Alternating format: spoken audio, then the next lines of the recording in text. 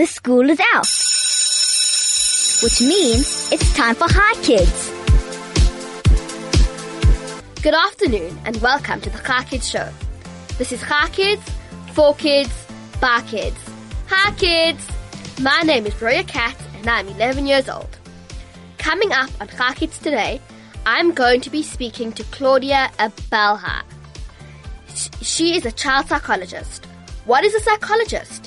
Stay tuned to 101.9 Hi FM, as you don't want to miss the Hi Kids show. You're listening to Hi Kids on 101.9 Hi FM. This is Hi Kids, for kids, by kids. My name is Roya Kat and I'm 11 years old. Good afternoon, Claudia. Good afternoon. Okay, let's just go to the questions. I don't know if I'm right about psychology being an interview, but how does it feel to have the tables turned? So it does. I think for some people, sometimes going to a psychologist does feel a little bit like an interview. So you definitely are right on that one. And it feels a little bit scary. I'm going to be honest. It's a bit weird being on the other side of it, but it's good. I can imagine. Yeah. Yeah, it's very nice to have a change. They say change is as good as a holiday. Exactly. Which I don't believe is true. I love holidays. But doesn't it make you feel good like change? Yeah, it does. So, there you go. Okay, so now that we've classified that psychology isn't necessarily an interview, what is a psychologist? So, a psychologist basically is somebody that people go to help them deal with their feelings and their emotions. So very often, we all have in our life, we have times where we go through something that's hard, or we go through a trauma, or we go through something that's challenging. And just like you would go to a doctor if you were sick, you can go to a psychologist to help you deal with those things that are a little bit harder. Yeah. It's a big word, psychologist, eh? It is a big word. And hard to spell. Very hard to spell. I still don't spell it right many years later. What are some of the different types of psychologists? So technically, when you study to be a psychologist, there are 3 different types that you can study. The one is an educational psychologist, the one is a clinical psychologist, and the other one is a counseling psychologist. And while they all kind of do the same thing, what differs is kind of where they work. So an educational psychologist works a lot more with children and kids. A clinical psychologist works more in hospitals and clinics. Often your counseling psychologist will work in communities. But you also get different kinds of psychologists that do lots of different work. Sometimes psychologists work with the police, or work for lawyers, or work for big insurance companies. So there are a lot of different things that you can do. Wow. It sounds like a lot. Yeah, it is a lot. And like if you hear somebody saying art therapist or music therapist, so what's that? So that can be a few different things. So sometimes a person who studies psychology and finishes with their master's in psychology can then go and study some more to learn different ways of helping people. So for example, like you said, an art therapist, some people learn how to use art with their patients or with their clients to help them through drawing or painting or sculpting or whatever it is they use different techniques, and they learn that in like a further degree. Oh, I understand. If that makes sense. Yes. So I would imagine a music psychologist is somebody who plays music to the patient. Exactly. So they use music to try and help the patient heal. Oh. You even get, Okay. have you ever heard of a horse psychologist? Never, no. So they're called equine psychologists, and they use horses. They're people who believe that horses have quite healing powers. That is so and cool. They take their patients they use horses to help them deal with their emotions. That is so cool. Yeah, it's very That sounds cool. really interesting. I've never heard of that before. And what is play therapy? Play therapy is what psychologists use when they see children. So if you think about adults, or even someone like you who's a little bit mature for their age, Thank you. We have what we call language. We use words to explain how we're feeling, to explain what's going on inside us, what we're thinking about. We have lots of different words to explain all of that stuff to a psychologist. But little children don't have those words yet. They haven't learned that language yet. So instead of using words, we use play. And we use toys, and we do the therapy in a playroom where we have lots of different toys for the kids to use, and they use those toys to act out what they may be feeling. And the psychologist then helps them to understand what they're feeling and why they're feeling, and how to manage those feelings better. Oh, okay. And what type of psychologist are you? I'm an educational psychologist. So I work a lot with teenagers mostly. I used to work a lot with children. I don't do so much play therapy anymore. I used to, but I work mainly now with young people. Okay, that's cool. Yeah, it is cool. Teenagers are cool and hard sometimes, but I like working with teenagers. Yeah. And how old is your youngest patient? Well, at the moment they're 16, but over the years, I think the youngest patient that I ever worked with was probably 6. Oh, wow. Yeah. Changed quite a lot. 10 years difference. Yeah. You can start. Some people see patients from the age of 2. Oh, wow. With their parents. And then from about the age of 4 or 5, you can do play therapy with a child from the age of 4 or 5 by themselves. Wow. It's like so many different, you have to do like a different type of psychology for each child. Well, kind of, depending on what they're coming to you for. That's why it takes so long to learn how to be a psychologist. Yeah. How long does it take to be a psychologist? It takes 6 or 7 years. Oh, wow. To be a psychologist. Wow, that's a long time. It's a very long time. That's a long time. And how old is your oldest patient? Now they are about 45.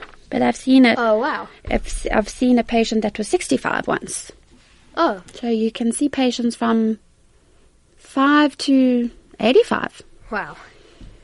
That is young and old. And in your opinion, what is the core problem of your patients?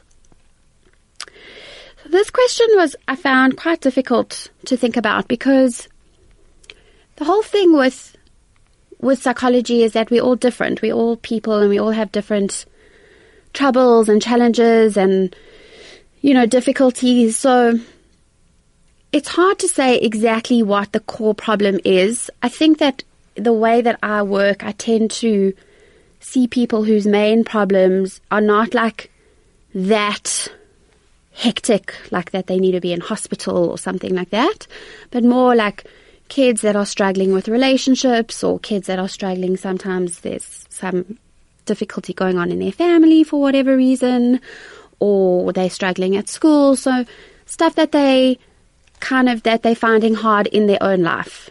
I don't know if that makes sense. Yes. So you're saying that every patient is different. There's not exactly. Really a core it's problem. Hard to say, because everyone comes for a different reason. Yes, exactly. I can imagine. Exactly. And what sort of problems do you deal with? So I deal a lot with anxiety, with things like stress, with, like I said, I see a lot of teenagers, so I deal a lot with the problems that teenagers are facing today. And I also do quite a lot of work with parents, helping parents, because parenting is a tough job. It's not easy being a parent. To all the parents that are listening, you're doing a hard job. And sometimes they need a bit of help. So I do quite a lot of parenting work also. Oh, well, good for you. Thanks. And what is the biggest problem you've seen, like a child facing? So personally, I think that the biggest problem our children have today is the internet. The internet. To be honest, yeah. I think that the technology and social media and the internet world that we live in now has created a real lot of challenges for kids that you guys have to deal with. Yeah, that we never did. And I think that that's really making life very hard for you guys, and I don't even think you realize it. But a lot of the challenges and difficulties we're seeing come from that, the technological world and the implications of what it means to live in that world like you do. Yeah. It's hard. It's amazing how the world changes so much. It's a different world. And that's part of also the work that I do with the parents, because in today's world, the world that children are growing up in is so different to the world that their parents grew up in. And it's very hard sometimes for parents to understand that. So that's also why a lot of the work I do is there. Oh, yes. Okay. And why do you think there's a stigma with psychology? So I think that some people think you're weak if you can't deal with your own feelings. You know, like you should be able to just, if you're feeling a bit down or a bit depressed, you should just be able to put a smile on your face and get on with things. You know, people just think that you shouldn't have to go to somebody to help you with your feelings or your emotions. So people think that if they have to go to a psychologist, there's something wrong with them, or often, you know, the way that psychologists are shown in movies or on TV, you know, they often call us shrinks or crazy doctors because they think that only crazy people go see psychologists, and it's not true at all. No, that's not true. It's really not true. So, you know, for me, that's why I said earlier, it's just like if you had flu, you would go to a doctor. If you're having a problem with your feelings or your emotions, you go to a psychologist. It's the same thing. Yeah. What does confidentiality mean, and how do you enforce this? Okay, so that's another big word. Confidentiality. It's probably one of the most important words in our work. What confidentiality means is that whatever your patient tells you in a session stays with you, and you don't tell anyone else what they tell you. So it's one of the most important parts of the work that we do, because it's what makes the patient feel safe enough to talk to us about whatever they want. It does get a bit tricky, though, when you're seeing children and teenagers, because sometimes they're not old enough to know what's okay and what's not okay. Often parents want to know what it is that their children are talking about in the session. So the way that I enforce it is I make very, very clear rules at the beginning with parents and with children. And we all sit together and we work out together what's going to be confidential and what's not going to be confidential, so that parents know straight away how much information they can have, and the children know straight away what they can tell me, that they don't have to worry about their parents finding out. Yeah, that's very important. Very important. Otherwise, they don't feel comfortable to talk to me, and I need them to do that. Yeah. How do patients get anger and frustration out during sessions? So, it depends on how old the patient is. If we're doing play therapy, then often they will break the toys. They'll throw toys around the room. Sometimes some play therapists have one of those dolls that you can punch that don't fall over. It's called a Bobo doll. They have that in the room, so kids can just punch it and go crazy if they want to. Sometimes when we draw, we see kids drawing like really hard, or they press really hard on the paper. And then also just crying or shouting really loud or screaming. And that's what's so cool, because you can really do whatever you want. Wow. Amazing. And, yeah, we just have to make sure that nobody hurts themselves. Yes. Or hurts the psychologist. Yeah, But you definitely don't want to get hurt. no, preferably not. Yep. And what are some of the different things you do with your patients? So, again, depending on the age of the patient, but some of the stuff I do with my kids is I do a lot of drawing. So we always sit and we draw our feelings, we draw what they look like, we even give them names, we draw what colors they are, so all our feelings have actual personalities, so we can even talk to them and make them like people. So that's like art therapy? Kind of, yeah. In a way, it is like art therapy, exactly. We also do...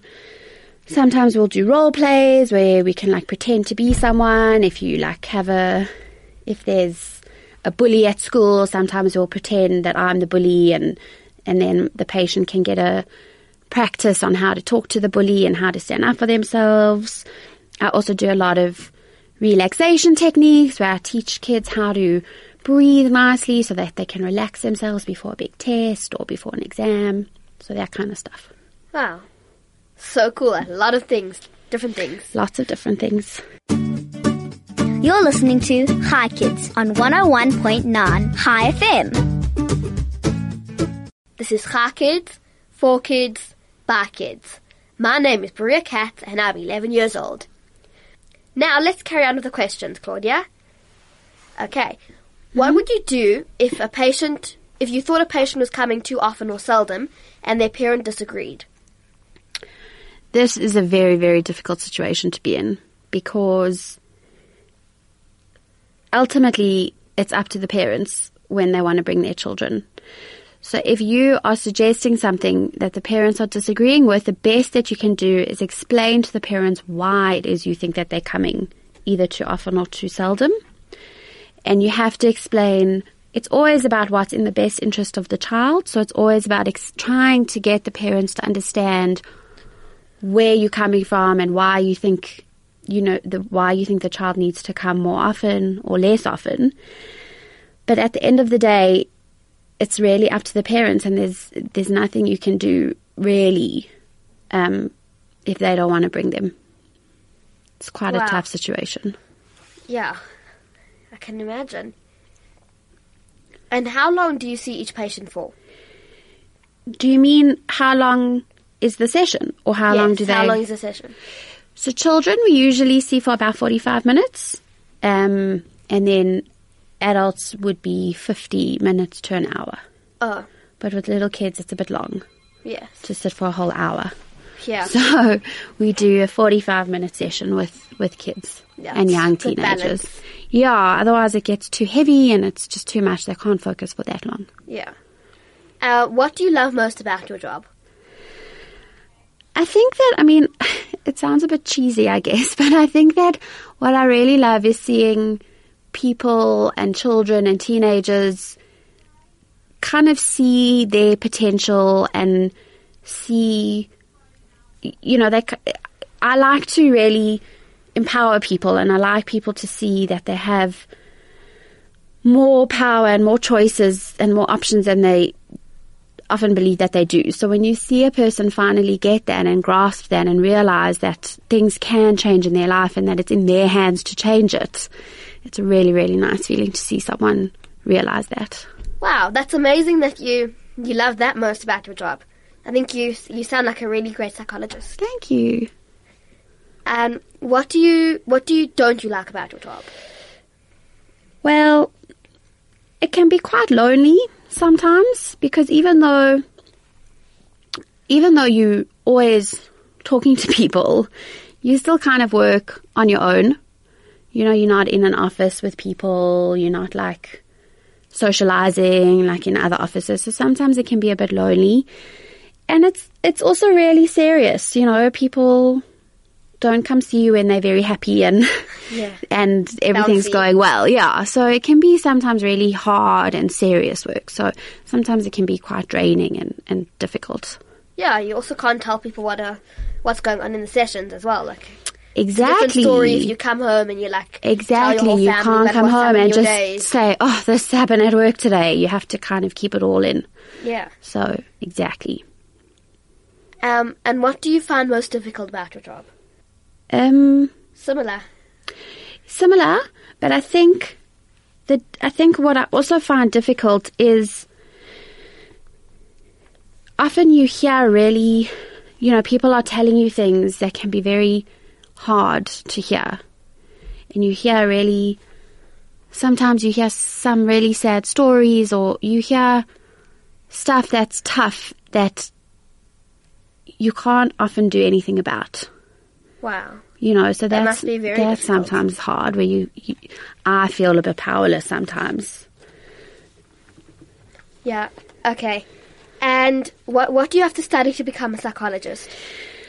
So, to become a psychologist, quite a long road. You have to start off with an undergrad degree. So that can either be a BA or a BCom or even a BSc. So any bachelor degree that you can do at a university. And you have to major in psychology, which means you have to do psychology for 3 years. Oh, okay.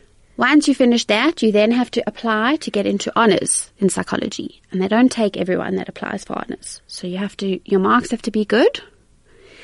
And you also have to, I think for honours I don't know if they interview you for honours. I think that they just look at your marks. And then you do your year of honours. And then after that, you have to apply to get into your master's, which is another year. Oh, wow. And they accept very few people into masters, and they also look at your marks. So they need, because it's quite a hard year, so they want to know that your marks, that you academically strong enough to cope with the work. But also you go through quite a intense process of interviews and panel discussions and group work, because, you know, when you're a psychologist and you're dealing with other people's problems, they need to make sure that the people that they allowing to do this work are okay themselves. Yes. So you have to do a lot of interviews and that kind of thing as well to get into masters. And then when you finish your masters, you do your internship. And if you do clinical psychology, you also have to do community service. And that's why it can take 6 or 7 years to be a psychologist. That is hard. Yeah. And say you don't get into masters, you just have to give the whole thing up. Well, you could, if you've done your honours, you can work, there's a certain amount of hours, I think it's 700 hours, if I might be wrong though, you'd have to check it, where you can do a few, like an internship where you do hours of counselling work, and then you could become a registered counsellor, and then you could work. But in order to be a psychologist, to work as a psychologist, you have to get your master's. So it's quite difficult. Sometimes you don't get into master's straight away, and you have to find other stuff to do and to practice and to get work experience and just try keep applying. Wow, sounds difficult. It is difficult. And you couldn't redo your honours to try and get in again? You could redo it, I guess, if your if the reason you weren't getting in was because your marks weren't good enough or something like that, then probably you could redo your honours. But you could also spend time like working or doing other courses and getting other kind of experience. Okay, so it takes about 7 years, this whole process. About 7 years. Wow, that is a long time. It is. When you said 3 years before, I was like, oh, that's not bad. No. Adds up. It all adds up. Yeah. It all adds up. Sure. It's a long road. But it's worth it. Yep, I can imagine. And do you have any humorous experiences? This is quite a hard one to answer because of the confidentiality. So remember I was saying earlier that you're not really allowed to tell anyone what you talk about in your sessions. It's quite difficult to share stories because I can't give away what my patients talk about in the room. Okay. So I couldn't really think of anything that I could say that was quite funny. Oh, it's okay. So it's no, but like I said, it's quite serious work. So yes, not very funny. Not often funny. Okay. And what's your favourite quote? My favourite quote, I think, is a quote that's called the Serenity Prayer. I don't know if you've heard of it. No, I don't think I have. So the Serenity Prayer goes like this. It says, "Grant me the serenity to accept the things I cannot change, the courage to change the things I can, and the wisdom to know the difference." And I just love that quote. I really love everything that it stands for. I think it shows how we all have power, we all have choices, we all have options, we all have responsibility in our own lives, but there also are things that we have to surrender to. And I think that's part of life, and part of what I teach my patients is learning how to surrender to the stuff that we just can't change. That's a good one. I like that quote as well. It's a great quote. Very good one. Do you work with other psychologists or alone? So I'm very lucky because I get to have 2 jobs. I work alone. I do have a private practice where I work and I see patients in my office, but I also work at an NGO called Family Life Centre, which is it's a welfare organisation where I do a lot of other work. I do work at schools, I do work with kids, I do work with parents, and we do a lot of amazing work in the communities. And I'm very lucky because I get to work with people, which is really nice. Oh, that's cool. Yeah. That's really cool. So you get you're working alone and working with people. Exactly. So I kind of get the best of both worlds, which is really, really lucky. Yeah. What is the difference between private psychology and working in a government? So, because I work in both, I can kind of answer that question quite well. Private psychology, which is what I was saying earlier, when you have a private practice, you work on your own, you're your own boss. You get to decide when you want to see patients, when you don't. You can kind of decide on your own hours. When you work in government, you often, it's like having any other job. You get paid a salary. You have to, if you want to go on holiday, you have to ask for leave. You often, if you're working in government or any organization really, sometimes you have to work according to their value system or their, the way that they approach things, whereas when you work on your own, you can kind of do it the way you want to. Do you understand that? Wow, that yes. So it must be quite difficult if you're working in two different jobs and they both have different values. Yes, exactly. So you have to remember when you're working in your kind of job, if it's in the government or even in a school, wherever you work, to remember that you're working for people and not just your own agenda. Yeah. What motivated you to become a psychologist?